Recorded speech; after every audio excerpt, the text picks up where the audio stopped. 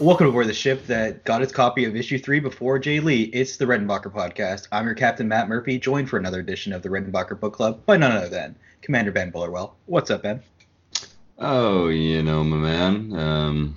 Just waking up on this beautiful Saturday morning, reading and watching a little bit of the Orville, getting ready to talk about a little bit of the Orville. How's your day thus far, my friend? Day, it's a little too early to tell, but a week was made when Jay Lee actually replied to us on Twitter. On the Redenbacher Twitter, we just asked, hey, who got their copy of issue 3? And Jay Lee said to us, I didn't even get my copy yet, lol. And that was pretty awesome. We've never spoken to any of the cast members on Twitter, and that was great. Yeah, no, that was super awesome. Super neat stuff. Yeah, I love Jay Lee, and it was great because we've interacted with both the artist, David Cabeza, the artist behind this book, and the star of this issue of the comic, so everything's coming up aces for the Redenbacher. That's a win, yeah. Yeah, this comic was heavily influenced by the events of Krill, episode 6 of season 1. So we went back and rewatched that, and I took a couple notes on some stuff that might be relevant for this episode just to refresh myself to talk about this, because it definitely is heavily involved. Yeah, and it was actually an episode, be it from the first season, that we've actually not discussed yet. So, yeah, it's definitely good to go back and really analyze the episode. Because, yeah, when I first read through the comic, I was like, oh, yeah, I remember that. But, like, I don't really remember, like, the context and everything. After giving it a nice rewatch, things are pretty damn fresh. They connect so well, too. It's almost like they thought ahead. Like, there's some lines in here that I'm going to pinpoint in a couple minutes that really do seem like either they thought ahead of, like, here's some plot points I'm going to leave out there that people can fill in later, or the guys on the second end just seamlessly connected to it, because it fits really well into the story. Yeah, no, it's pretty crazy. Just off the bat, one thing I'll say is I noticed, and this is like just a small thing I noticed. I don't know if it has to do with anything, but in the first scene in the episode, it's the famous scene where they find out that Bortus can eat and digest anything. And I love that so much. Yeah, it's great. Gordon is eating sushi there, and he's eating the same food in the comic when the three Avis guys there come in. Oh, and by the way, we're going full spoilers for the comic and this episode of Krill. So if you haven't read the comic or seen the episode, which I'm sure you've seen the episode, but if you haven't read the comic, end it here. Yeah, just press pause, go read the comic, because we are going to be talking, like we always do, in depth, full spoilers, like Matt said. So don't get mad if you think we spoiled anything. Read the book first. Yeah, read it first. Definitely go read it and purchase it. This was a great issue, and they've been definitely doing a great job with the IP in the comic world. So definitely pick up issue 3, and it's a two-parter, so we'll be talking about The Word of Avis Part 1 today, Part 1 of 2.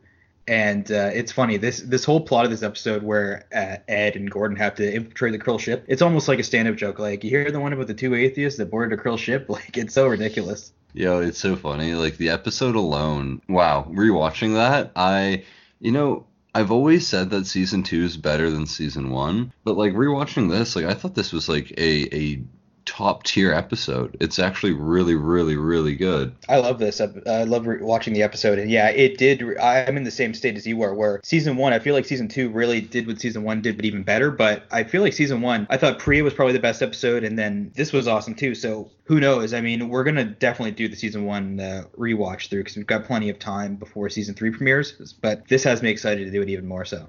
It was cool to see Talia on the ship too. Like, after seeing what she goes through to become Lieutenant Janelle Tyler, that's really cool to see her beforehand, to see like what mental state she's in, like that Ed leaves her in, the sense that she would want to flip on people and just be like, okay, you infiltrated me, you made me feel like a fool, now I'm gonna go do it to you. I feel like we have a much greater view of Talia after season 2, to go back with what we know she ends up doing. It really helps illuminate how she's feeling and what she might do. Yeah, I mean, absolutely. Like, we know that her brother was on the Krill vessel that got destroyed. Then she was infiltrated. They reached out to her kind of like as like a friend. Well, more like she reached out to them and then they kind of reciprocated. So like, yeah, Talia has been put into like a really... Oh, man. Like, she does have every reason to be mad at Ed. I think it's a really moving point, like, in the end scene, when she's talking, and she's like, why did you save the children? He's like, they're just children, like, like, they're not my enemy, like, blah, blah, blah. And she's like, well, after they saw what you've done here today, like, they will be. There's gonna be some hateful Krill in the future. The problem with the Ed and Talia relationship, or whether it's romantic or not, is the Akana teaches that Krills are the only living being with a soul. So just by definition, she doesn't think Ed has a soul, but she sees that this is a guy who's infiltrating their people that are at war with them, but doing everything he can to save the children from going through any harm. So she must know that somewhere deep down he has compassion. So, I think she knows that despite the beliefs that have been hammered into her, Ed does have a soul, or at least, is a caring being, not like a heartless maniac. And that kind of flies in the face of everything she's been taught her whole life. Like, even in the scene when they're in the classroom, and there's one very, very deep thinker, and he asks about, if humans have no souls, how can they, build spaceships, and how can they do this, and how can they, so, like, there's this kid, and, he's questioning his faith. So, I mean, if even like a child can see it, I think there might be a bright future for the Krill one day. But Talea's been raised in an environment that's seriously religious. Like, it'd be sacrilege to question the word of Avis, right? So, but yes, like, she's met Ed, she's seen that people maybe aren't quite as same as, like, the beasts, and that the Krill aren't perhaps like the superior being. Yeah, exactly. So we see their plight aboard the Akar, where they go to get the Krill Bible, the Akan, and it's really interesting. I highlighted this line when they're scanning it, and they only took photos. You think they have a better way of like completely copying matter over, or like scanning it, but either way, they take basically like screenshots, like I would do to take notes of something in class or something. What's funny is, as they're reading this, I think it's Ed or Gordon. I think it's Gordon says xenoanthropologists will be looking at this through this for months, which was, that's exactly what we're looking at in this issue of the comic. So it's very well tied together. Yeah, absolutely. The stitch work is flawless. Yeah, so I think maybe that could have been a kernel of an idea in their head when they were thinking of the xenoanthropologists. And wouldn't you know it, we just looked it up, and the Krill episode was written by David A. Goodman. So that's connective tissue. He might have been thinking, like, I'm sure these comics aren't something he just fell out of the blue, and they would know that one day they're going to do it, because they created the show in like almost like in the mirror image of Star Trek, and Star Trek had comics pretty early on too. So it's, I think that they definitely planned this well in advance. Yeah, I would say it was either planned. I mean, obviously, like, you don't just spring the idea and have comics like, 2 months later. So I'd say you're probably right. Like, it probably was something that they've been looking into for a while. Like, after probably like season 1 did exceptionally well, they're probably like, hey, you know what? Like, we should start making something in the future. We should have some plans for another medium. And also, I mean, when you think about it, like, this could also be like David having not enough time in a 42, 45 minute, whatever episode to really dive as deep as he would have liked to. So now maybe that the comics have been like made, it's given him probably like an opportunity to go back and to address some things that he may have not had time for in the actual episode. And flesh it out. Yeah, that makes sense to me. Either way, I mean, he's done a phenomenal job, and we don't know what your intentions are, David, but you've done a hell of a good job. Like, one thing, it's funny, we see Talea there is basically like a teacher or an educator or some sort with these students, and it's funny because after season 1, Ed and Kelly both end up dating teachers. I was just gonna say that. I was gonna say she's pretty much like the cautious like counterpart. Like, she's like the mirror image of Cassius, where she's just like, she's super devout to like religion and blah blah blah blah. Like, I feel like she is almost like a complete counter to Cassius, where Cassius is almost like a little laid back, not as like aggressive, and she is like the opposite of that, where she dives herself fully into everything and is like, no one can tell me I'm wrong kind of mentality. Tune in next week as we do a complete character comparison between Cassius and Talea. But no, I think that's a very interesting parallel. Yeah, it is. I mean, Ed and Kelly break up, they both end up dating teachers. It's kind of weird, man. Exactly. So is there anything else you want to mention about the episode? I went kind of light on it because I think we're going to do a deep dive later on, but anything else you want to say about it? So, yeah, I don't really have too much more to say at all, actually. We'll save that for another day. Yeah, I'll mention that Ed and Gordon observed like a religious ceremony. They almost go to like a little like the Krill ship has their own kind of like temple on the car. So they go through that, and there's like an infamous scene where they stab a head with like a knife repeatedly, and there's a panel of that, and David captured that moment like perfectly. I literally just saw it on the show and then went back and reread it, and like it looks like it was ripped right from the page. So really good recreation of that by David. It is actually like almost a little chilling, you see, you're like, oh my god, wait, it's like digging up past trauma or something. Yeah, he mentioned that the Mocklins were super hard to draw, but I can only imagine, like, the Krill seems super tough to me to draw as well. I would say the Krill should be just as hard as Mocklins probably. Like if you look at all like the ridges on their face, like their little chin pincer thing going on there. Yeah. I don't know if you've watched much of Star Trek Deep Space Nine, but there's a species. They're not exclusively in DS9, I don't think, but they're called the Cardassians. Very close to the Kardashians, but we're not keeping up with them. Don't worry. But yeah, and they look very similar. I'd almost like to say that's where A little bit they've of got some influence. inspiration from. But yeah, guys, if you're not familiar with DS9, you should just like Google Star Trek Cardassian. But yeah, just like their physical likeness it's quite close. Yeah, no, I think I've heard of the Cardassians before. That's a cool comparison. So yeah, definitely look that up.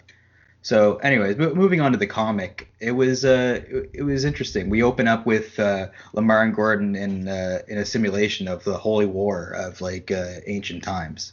I wish I knew what like this fight is supposed to be, if it's supposed to be like a reenactment, um, or like a reference more so, I suppose, to like an actual like Holy War. I don't know much about history. I'm sorry, guys. Not a history Yeah, buff. yeah, human history. We're a little foggy on Earth's history. It's not the only history out there. The Redenbacher, we got to know the history of many planets. So no, it's you just know. I think that it's important.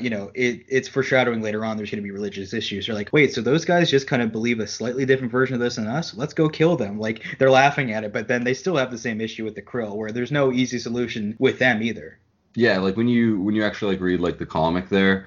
All right, you guys, let's kill those other guys who believe in exactly the same God that we do, but differently, and that just really annoys us. Like, charge!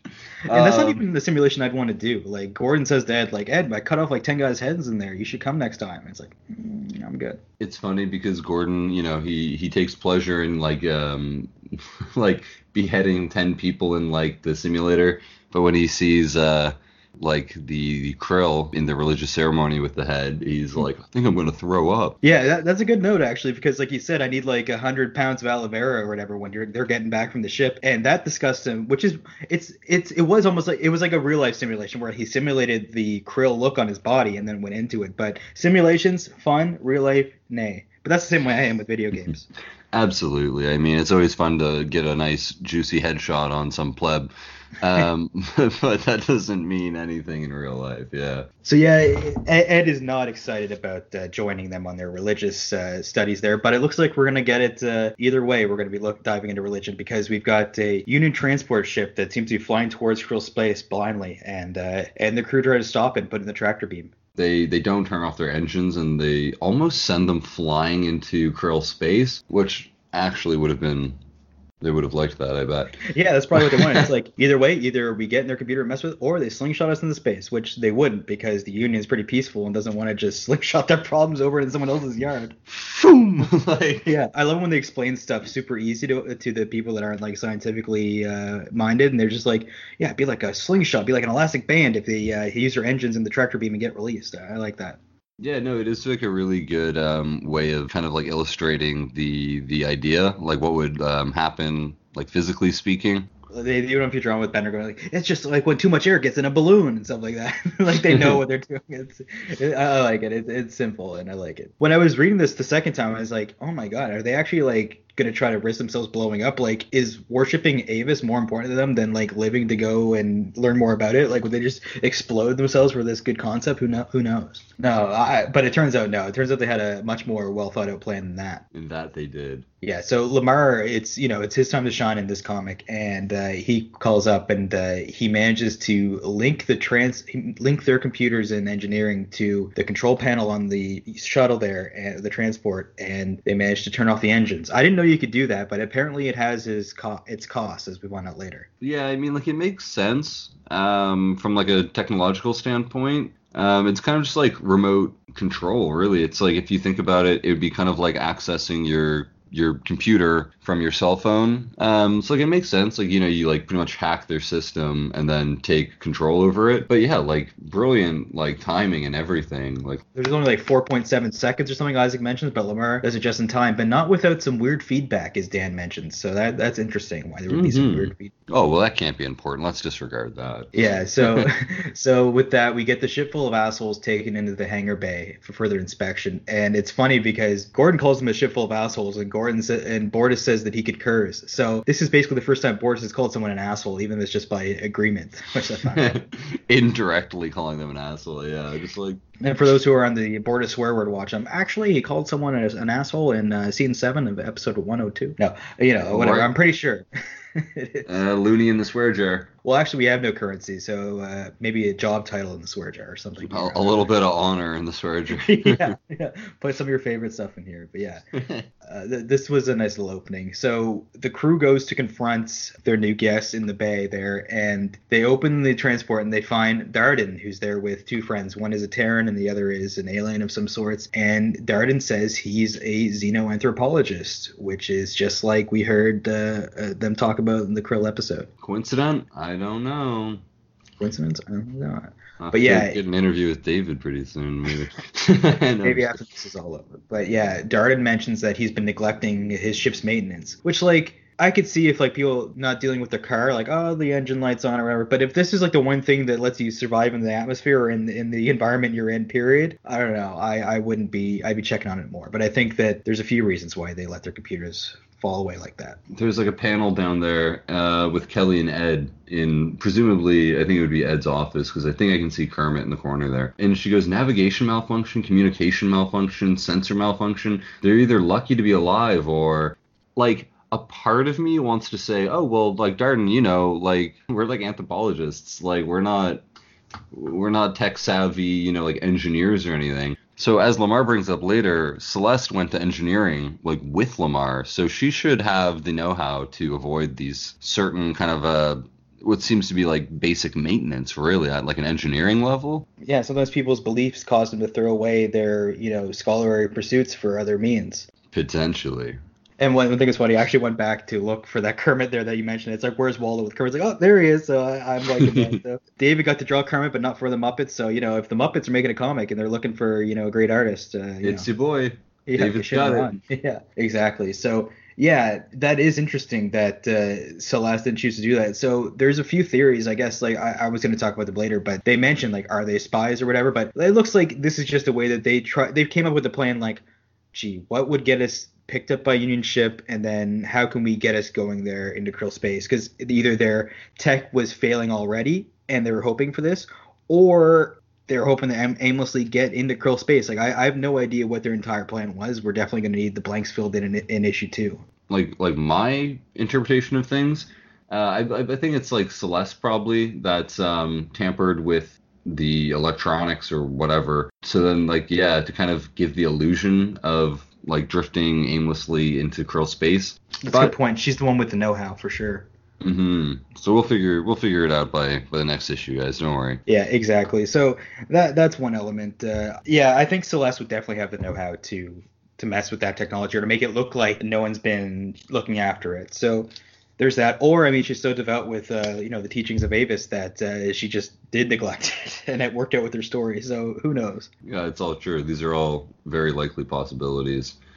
So yeah, Darden mentions that his sensors, communications, and navigations are out, and that he's been flying blind in the Krill space. That's just such a shady story. But they have all the qualifications. They say shortly after that Kelly looked it up, and it does say it in their system that they are xenoanthropologists, and they have been sent out to go to Mizar 2, which is what they mentioned, that they were going to go check out the culture of Mizar 2, and that's all there in the records. So by all accounts, it is shady that all their systems are down, but they are our people. We can't just throw them in the brig. As we find out, these are the same people that studied the Ancana that was brought back. So these are Union people, and despite how iffy situation looks right now, they have all authority to be doing what they're doing. It's just very suspicious. Yeah, the possibility of them being spies is mentioned in this issue, and they'd have to be really, really good spies with a lot of stuff done if they were, because they'd have to be implanted with a full history. So technically, with them being interested in the Krill religion, they almost are not really sleeper agents, but they almost are converting and just siding with the Krill more so than the humans. So this is essentially what they would want there as a Krill. Yeah, it's kind of true, yeah. The way I could see it is if they were spies, it'd definitely be just double agents. Like, I wouldn't say that it's any like transcellular micrografting took place or anything like that, because Lamar does know Celeste from school and everything. So I think it'd be too much of like if they are who they say they are and they're like double agents, I think that would be the more likely event if they were spies. But Yeah, unless you've got the Dr. Aronov's research there with them and the Krill ship to go back in time or something. I don't think there's any way to put spies in that way. no, That totally. deeply. Yeah, so anyways, Ed mentions that he does have to report to the Eden Station, and Darden and his people are just forced. They're not prisoners, but they give him quarters and stuff. It's like, yeah, you guys just stay around here until we figure out what's going on. And one thing I love the cover for this issue. And now that we've got the story for, or at least seen the events in the comic, it's great because you have Lamar and Celeste on the cover. They look really happy, and then you have Yaphet with like a mouth, like and Dan just looks like too awkward to even like go and approach her. I think it's a really good little encapsulation of the engineering vibes. Yeah, it's like super like neck beardy down in engineering, I would say. Yeah. With Lamar being the exception, and Yaphet, I mean, I want Yaphet with a beard now that you mention that. Like his whole like lower like stomach area is just like neck beard. That'd be beardy. Oh my god. I need that. Yaphet's been greatly rendered in this issue. It can't be easy to get the gelatinous blob and get the color blends right and stuff like that. But no, this was a great rendering of Yaphet by David Cabeza. And in the scene when they're just going down to like the shuttle bay there, and then Yaphet's like, "Hey, John." He's like, "Yeah." He's like, "I noticed something unusual." Just like that little cheeky grin that Yaphet has. No, it's great. Really good interpretation of Yaphet here. And I love how Dan and Yaphet don't even give up when they realize that they already know each other and clearly, have more in common than Dan and Yaphet. It's like there's some sparks flying and they're still trying their best. Yeah, I love Dan when Dan just goes like, "I'm Dan and we want to help you. I'm Dan." Like he's just like so often. Yaphet's like smooth. But I mean, he's already dated Alara there, Dan. So I mean, he's he has a way with women, except that they didn't go so well. Yeah. I wanna make a clear differentiation between having gone on a date and having dated. Yeah, that's a good point. And we're not talking about carbon dating, although it is carbon that is dating. I just like how they get the pose right too of Yaphet when he types up on the like engineering panel there from the ground. He has his arms stretched out. Like it really is just like the show.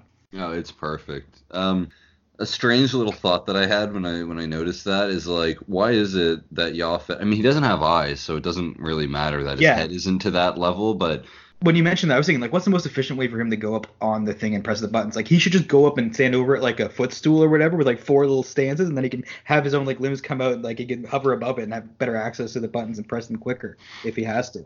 True. Yeah, and if this is your first episode of the Redenbacher, yes, we do talk about Yaphet this much every episode. So it's true. So I hope you guys like Yaphet as much as we do.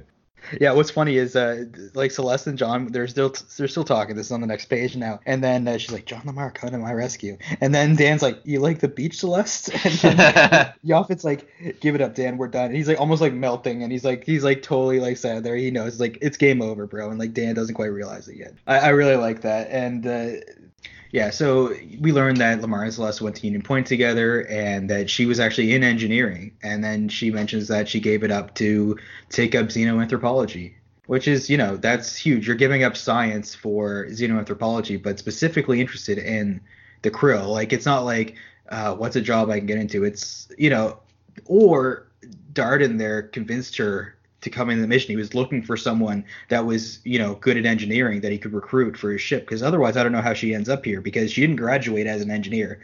I guess she became an anthropologist and then. But I don't know what was the crux for her getting into anthropology. She must have met Darden first. There must have been like something because when you look at like engineering and you look at like anthropology, like these are like 2 very different fields of work.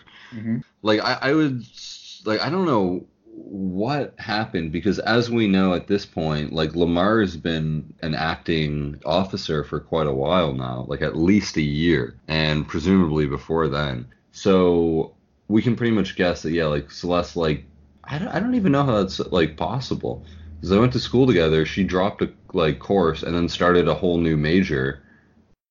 Anyway, we don't know if she graduated is xenoanthropology too. She could just be like under the wing of Darden and their crew and stuff like that, and not officially graduate, right? Like I don't think she cares about prestige, right? I think as soon as she found out about the Krill religion or the word of Avis, I think that would definitely kind of sway her, because that seems to be the biggest focus of her life is the Krill religion that kind of guides all her decisions. Like, it seems like the Krill religion aspect would have come in like much later than like the anthropology, just because like, well, I don't know, it's hard to say.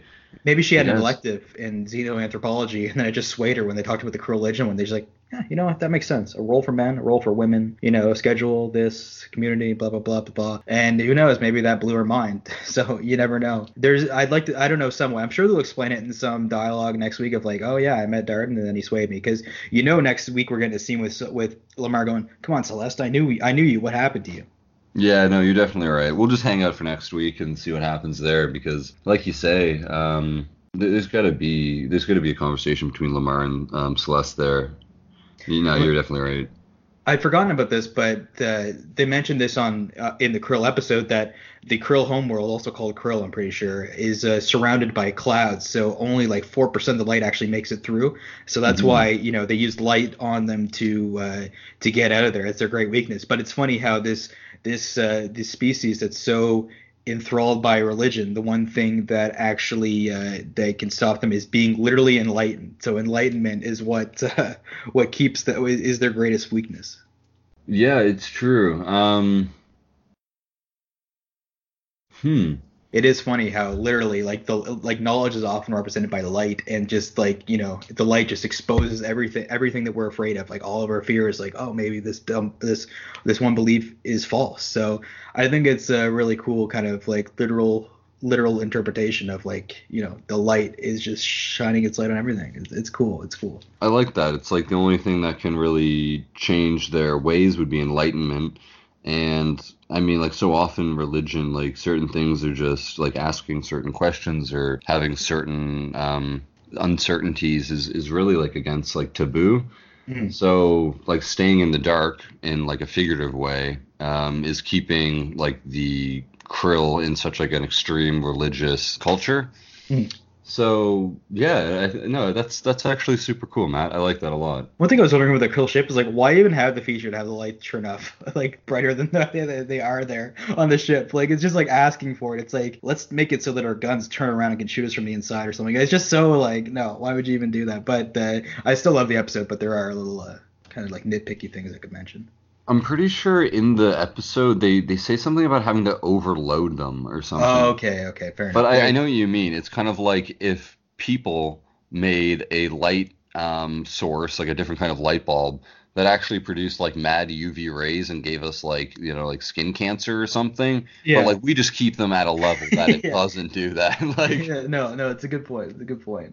Yeah, so later on, we're in the meal hall, and Gordon is eating his aforementioned sushi. He's enjoying that. Maybe he ordered it thinking, oh man, this he's probably got a hankering for sushi. Can't quite recall it, but all this krill stuff, I guess, might give him an appetite for sushi. makes you But crave some raw fish. Hey, want some wasabi, Borders? Like, yeah, yeah. So Darden enters and with his little entourage there, and he asks Gordon about the religious ceremony. And and this is where we learn the names of his friends, Karks and Franz. So I assume Franz is the human and Karks is the alien. yeah, I was gonna say, and can you guess which is which? Like, Yeah, yeah. I actually No, like to think that the kind of reptilious guy's name is Franz. but yeah, so we finally get a name for Karks and Franz, and they're intent. They really want to know about this. So Gordon tells them about their infiltration of the Akar and how they watched, the Krill ceremony, a religious ceremony, as spies. So that they seemed interested in that, and then they run off, and we then see Celeste run to Lamar, which is pretty easy to do when Lamar's like hanging out outside your quarters there waiting. And he asked her if he can buy her a drink, and that's way easier when you don't have capital in this world, and you can just synthesize anything that you want. That luxury, I guess. It's mentioned they say it on the Orville Wikia. They say that that's a continuity error or like an error, but I don't know about that. It's just kind of like an expression, like buy you a drink. It's better than like synthesize you a free beverage that anyone has access to. Hi, can I be a gentleman and prepare you a beverage that you could easily prepare on your own with little to no effort? Hey, you want some water from that fountain in the hallway? It's just I got you. Like, yeah. no, I know what you mean. It kind of doesn't make sense, but come on, guys. It's just like a flirtatious, generic line. Yeah, I'm fine with that. So she turns him down, saying, "Can I take a rain check? They're gonna go do some, go over some protocol before landing on Mizar 2, just to be prepared." So he says, "Okay," and then he runs off to see Alara, who's observing the hangar bay. I think this is in like Alara's little security area, and she's looking over the bay camera just on the outside of the ship. And Lamar mentions that he can use the internal cameras of the ship to see exactly what they're doing. Mm-hmm. Alaris is like, oh, that's kind of like an invasion of privacy. Like, I can say I heard someone scream, and then she smiles. It's like, fair enough. And it's kind of good they did spy on here. So they spy on them, and then we get this reaction shot that's almost like the angle that you see of like the angle of the camera when it's pointing out the birth canal during like a birth giving scene or something like that. But they look all surprised. Like, oh my god, I can't believe it. And in my mind, I'm like, what are they having like an orgy in that little shuttle or there? What's going on? I think that's what they wanted. They wanted to give the people with the dirty minds a chance to let their imaginations run wild there. It's like, what's going on? Some kind of religious sex party? Like, yeah. Well, cut out the sex party, but keep the religious, because they are recreating the ceremony Gordon was just talking about. They don't have a human head though. Maybe use like a watermelon or something instead. got a little smiley face drawn on it with a Sharpie. Like, and the ceremony doesn't have to be done with a human. It must just be another life form's head, like another sentient life form's head. Because it definitely does not need to be a human, because Krill regard everything that aren't Krill as like as like a lesser. So it'd kind of be like how we see, say, all the animals as just being animals and we're superior to them. There's actually a reference. I can't remember if it was in the comic or in the episode, but Kelly makes like a reference to Christianity when she says like God made like beasts inferior to man. So it's similar to that. I think that was in the episode. I think that was in the episode. But no, it's true. It all ties together because these are like heavily connected, and I just think it's really funny to see like a society of atheists and the way that other people rebel is by taking up religions. It's funny, even if it's ones that specifically say like anyone who's not the person that made the religion is like garbage. It's like, oh yeah, I could get into this. That's the problem with this whole belief of the following of Avis, where it's just like nothing has a soul unless it's a Krill. So, at that point it's super exclusionary. So that's why they're at war with all these other united forces. It's just the Krill is like, no, this is my devotion. And it's funny because they almost mirror the Kalon, where the Kalon are robotic, meaning like they almost feel the same way with their knowledge and feeling that they can never be taught, and their cold calculatedness of being non-biological. Even though I don't know where that stands exactly, actually, but you look at the Krill, which are biological and have religion, so it's like logic versus emotion a lot of times. Yeah, no, it's actually quite interesting that you bring that up. I wonder what the Krill actually do think of the Kalon, because Kalon are not biological creatures, so they would be excluded from like Avis's teaching probably. Even though Talea in the episode Krill, she mentions like, well, even a computer can speak. That doesn't mean they have a soul. But there you go, and that's probably their thought process on the Kalon right there in that sentence. That's good to highlight there, actually. And we know that they know that the Kalon's a greater threat because they helped them in the season 2 finale. Yeah, well, not the season 2 finale, in Identity Part 2, they helped them. So, the Krill, they know what the greater evil is there. But and then I remember after the conflict when I was saying maybe our people will see peace, and then he's like, well, Avis will show us the way, or we'll check with Avis about that. But so I don't think that's gonna happen either way, unless someone's gonna rewrite the Ankar there or whatever.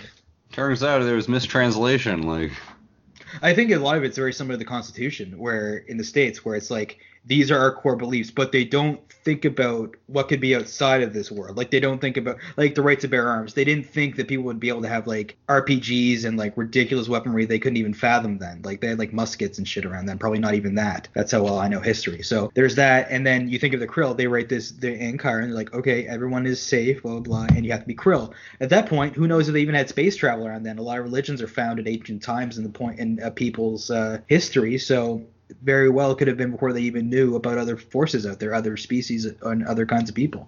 No, you're absolutely right, and that's something I hadn't really considered. Like the Ankana may have been written like before space travel. If the Krill had not left their planet at this point in time, like the context would have been different, based off like where their species has gotten to in, I guess, just like evolution. So I mean, yeah, like if someone who practices Christianity on planet Earth was like, I feel like that's like a big problem with not problem with Christianity, but they like would deny like the possibility of intelligent life like residing elsewhere in the galaxy based on the text that kind of guides them through this world, right?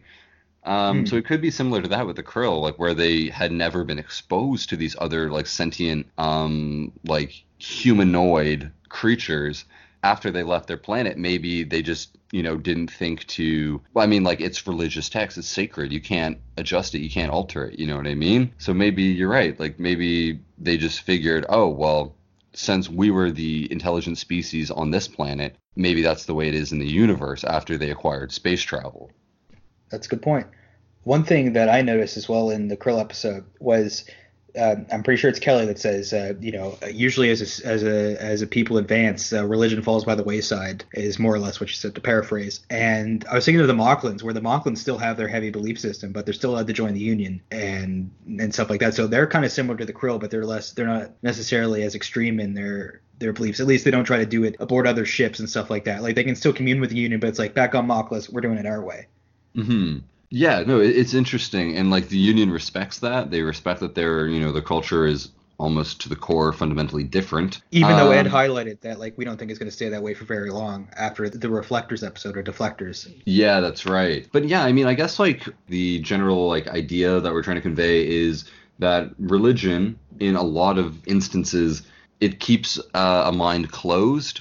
And it doesn't really allow you to think outside of the box that you've been trained to think within. Yeah, ancient text, ancient literature, you can't just follow that to a point. You have to it's interesting to learn the way people thought back in the day, and some core concepts do carry through over time, no matter how far away we go. But there is a lot of things that just fall by the wayside, and you realize like we kind of need to like evolve and adapt to these kind of views. We can't go killing anybody for something that they literally cannot control, So there's a lot of things that need to be left by the wayside to adapt. You can't just follow something written 100% of the time. The person you were a decade ago, if you can give yourself advice now, you learn stuff throughout time. We're always evolving. The human consciousness is always changing and adapting ideas that work and don't work. So we really need to follow the stuff that works. We need to know our core principles and know what needs to be changed and improved upon. Absolutely. Like in an ever evolving society, like things just don't stay relevant that long.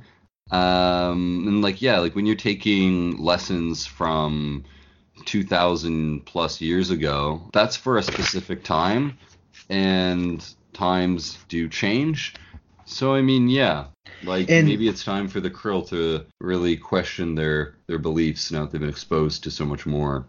And religion helps people feel belonging, like they get a sense of belonging, that they're a part of something. And I think that that's what this group of xenoanthropologists got, because when Darden's talking about, them picking up their religion, he says, we'd have daily study of the scripture, prayer before meals, the roles of men and women. We began to fully understand the belief system. So they got really into it, and they just found like a piece of belonging, which, doesn't necessarily need to be there with religion. But it's really funny how if you take out that one element of like nothing that isn't Krill has a soul, and humans can join them, then maybe the Krill might change their mind, like, hey, we can all worship Avis together, it doesn't matter if you're Krill. Like if that one line wasn't there, who knows, maybe that they can coexist completely with the Union. Fundamentally, at like the level of this religion and that verse alone, it just makes it impossible really for them to be accepted, unfortunately. And it's actually the perfect guise, because after Alara and Lamar see them doing the religious study, the Orville crew confront Darden and his people, and Darden reveals that Admiral Halsey taxed them to study the Ankar, and that they began practicing the religion. It's funny, xenoanthropology is the perfect cover for this, because it's also revealed that they spoke to Talea, who's currently a prisoner on the Orville, and she ran them through the ceremony. So the xenoanthropology is the perfect cover. It's like, oh, I'm just studying this religion. But what happens if what you study, and you're supposed to be the authority on this, actually gets past your logic and reasoning and starts to change the way you think? So this is a really cool thought of that, or example of that. We're also like really, really lucky, because I remember in the episode of the Krill, they don't get the complete Ankana. Like if you watch like the last scene, I believe that they're taking data from the Ankana is when their like hologram emitter starts running out. So they miss like a good amount of like the book. Like they're not able to get it.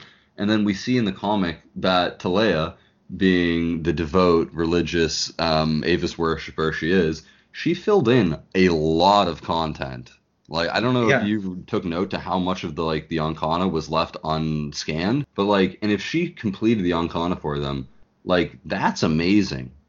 Or she could also lie and tell them stuff that could help suit the purpose of the Krill even more and say, do not trust a human, do not do this, and you must do anything you can to help your cause or whatever. Just fill in with little even more things that would help them maybe get her out of the prison. Maybe somehow she got technology from them that would allow her to switch forms into Lieutenant Tyler. You never know. Another thing is, not all religion isn't all bad. It's given us something great like Easter eggs, which David Cabezas managed to sneak into one of the panels here when they show them studying all the Krill text and all the basis of the Krill religion.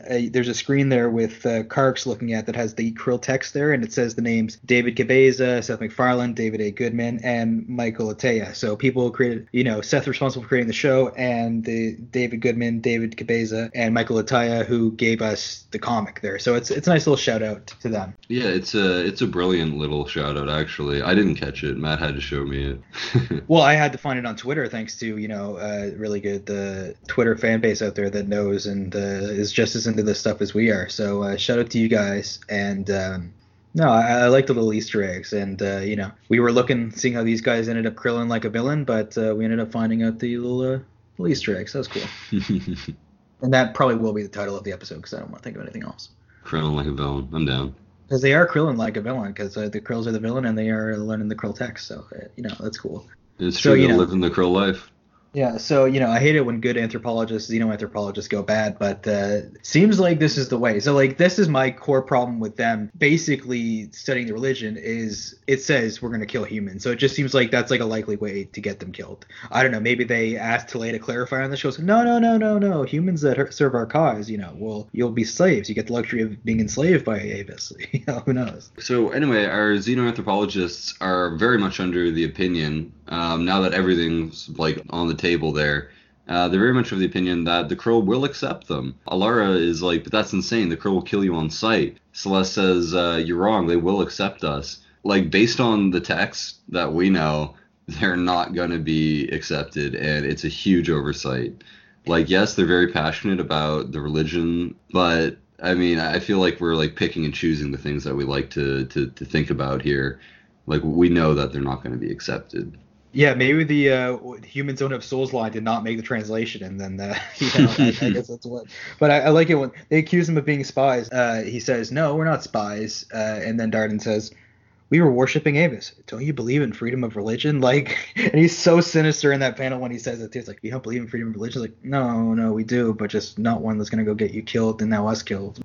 Yeah, it's there's a scene with Darden, and he's like, "You look down on us for believing in something greater than ourselves." Something that gives us strength and a purpose and a shared identity. And then, I mean, I just love this scene with Ed, and he's like, maybe I do, because I just can't see religion as anything other than superstition. I don't know. It's it's quite heavy. Seth himself is a well-known atheist, and I think that Ed Mercer's very much a parallel to his real views there. And I think that, there is a happy medium to yeah, it's cool to have faith. It's fun to have faith. And the cold calculating of no faith at all, nothing, it's all science, blah, blah, blah. There's got to be a happy medium. And I don't think that, just dismissing any religious belief, I don't think, that's kosher. That's not necessarily always the right thing to do or ever necessarily. But I think there's a happy medium of respect belief and, science has an important part in society as well. I just think it's interesting because they're getting so involved in this religion. And from what I can tell at this point in time, religion has kind of phased out quite heavily, and we've accepted to look beyond religion. And it's just strange to see this xenoanthropologist group kind of finding so much comfort in another religion, which seems like something of the past at this point in time.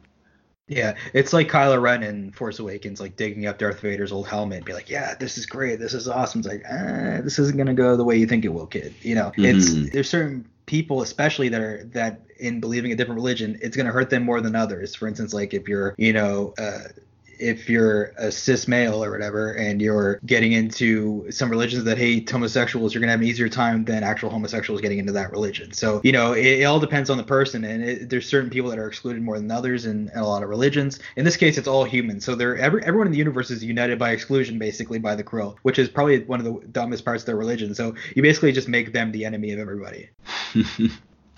Yeah, I agree. That's some heavy stuff. So yeah, Ed mentions that he didn't get all the Endcar, and then Darden says like I managed to get time to talk to Talea, which is so. I mean, it's stupid of them. It's not stupid of them to let it because like he's a xenoanthropologist. Of course he would, but still think Ed should have thought like, why does he want to see Talea so bad? But of course he has a perfect excuse to go see Talea because I've been studying their people. So it actually is like a really good excuse or a good cover. Yeah, no, it absolutely is. Yeah, it's the perfect cover. We need help with this text that is Krill. We have one Krill in custody. Little do they know they're actually looking for like religious guidance, but eh. Yeah, it's true. So as as we're thinking like we're gonna protect the lives here, and then Darden goes, you may not have a choice in that matter, Captain. And then Kelly and Gordon are like, what do you mean? And then it's already too late. Gordon calls him to the bridge because he's noticed that he says, I stopped us because we're not where we're supposed to be. And the navigational computer is on the fritz and they can't find their location. So something has happened. Isaac mentions that he's found the difficulty. A computer program is downloaded into the engineering systems and found its way to the navigational computer. It has been minutely adjusting our course over the last several hours, so we have veered from our planned trajectory. And I think we can all kind of know where they're going. They're trying to veer them into Krill space. Yes, sir. They sure as heck are. So yeah, Lamar says that he thinks it's the feedback that they got from the transport, and then Dan, of course, has to nudge and be like, "It was that feedback that you told me to ignore." Like totally like ratting him out. It's like, is this the time to really say that's like you told me to ignore? It's like, Dan, come on. Lamar says like, yeah, there was feedback when they hooked up to their computer to turn off the engines. They got unusual feedback, and he says that they may have snuck the program in there, be it when they were connected to the system. And Dan again reminds him that he detected the feedback, and he said, "Captain, you probably know that," and that he specifically did it. So Dan's trying to get brownie points for doing this. And then Lamar finds the program on the computer. There's a series of like zeros and ones like the Matrix, and then he says that it must have been Celeste that snuck it onto the computer. So it turns out she's still quite the engineer, hey? Yeah, sometimes you don't forget all the stuff you learn in school. So that was nice, but I was confused here. It's like, so did they plant the program when the computer, when the Orville accessed their engines, and then they planted it, and then she went and activated it later? Is that the idea?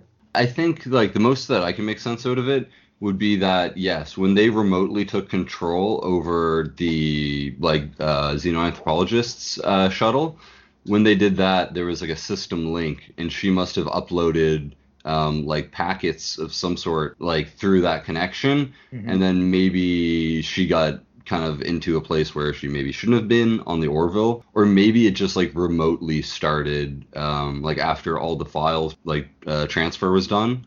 That's like the best that I can really come up with. Yeah, sometimes Celeste is more. You never know what you're gonna get with all Celeste. So that was Celeste is more. I like that. For a terrible pun of the week. So we find out that yes, it's been slowly putting them on a different course, and Borda says, "I've determined our coordinates." And it goes, "I don't think I want to know." And I think we already know, as Kelly says. I think you already do know. And they're in Krill territory as we wait for issue 3. It's a good cliffhanger. It's awesome because, like, not just in Krill space, just the Orville. They're in there with people that actually want to connect to the Krill and communicate with them and probably switch over to be on their side. So it's like you've already got, turncoats on board, and you can't even control your own navigational system. So they're in trouble. Yeah, it's definitely true. I mean, they're 35 light years across the border, so they're quite deep into Krill space. I wouldn't be surprised if we see our anthropologist group try and reach the Krill like with like a hidden transmission or something next episode, next comic, I suppose, next issue.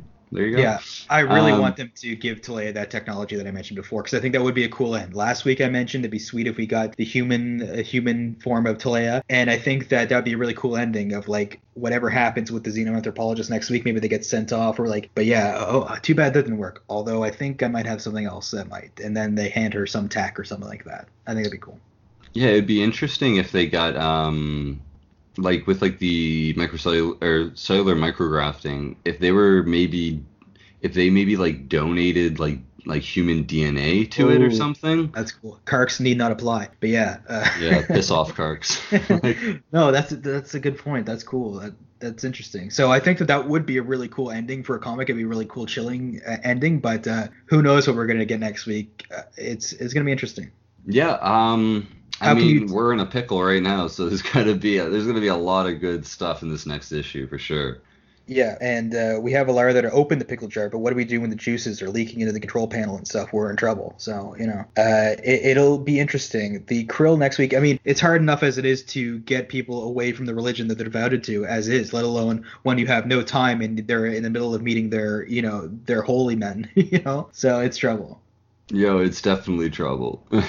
Yeah, but I really enjoyed this issue. I don't think any of these comics have been below a 4 out of 5 for me. They've been really enjoyable. Totems of the show that push the narrative forward and add more stuff to it. Even if we're a year behind what we saw on TV, I think that they're adding a lot of cool world building stuff that could hopefully play out on the show or in future comics. Yeah, absolutely. Like I think these comics have been nothing but fantastic. It's been so nice to be able to go through them, kind of, keep busy while we patiently wait for season 3. Yeah, I think it's a beautiful bridge between seasons 1 and 2. And I don't know, like I can't wait to read the next episode. And Ben says episode instead yeah. of issue because it pretty much is just like an episode of the comic, but and he's not a comic guy. But no, I mean it's great if they've got Ben converted to reading comics now, they've done a good job. Is there anything else that you want to say about this issue? No, I guess that pretty much summarizes it. Yeah, it's been fantastic. Yeah, guys, thanks for listening. You can interact with us on Twitter and Instagram at the Redenbacher. We're posting like weapons grade memes there on both accounts there, so check those out if you want to see, Chogs throwing Pokeballs and anything else. So that's fun. We're on Podbean, Spotify, YouTube, Google Play, iTunes, pretty much anywhere you want. If there's a certain platform we're not on and you're dying to listen to us, give us a message or email us at theredenbacher@gmail.com, and we'll see what we can do to get on that platform. We want to make this as accessible as possible for you guys, and we'd love to have more listeners and your feedback. So any questions, again, just email us there at theredenbacher@gmail.com. And we'd love to hear from you guys. And with that, from the 01001 Nebula for Ben Bullerwell, this is Matt Murphy signing off.